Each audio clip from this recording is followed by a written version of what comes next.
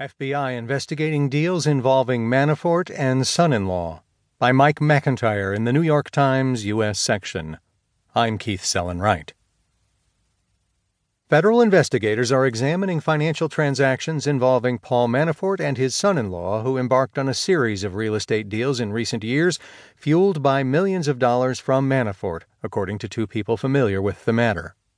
The transactions involve the financing of apartments and luxury homes in New York.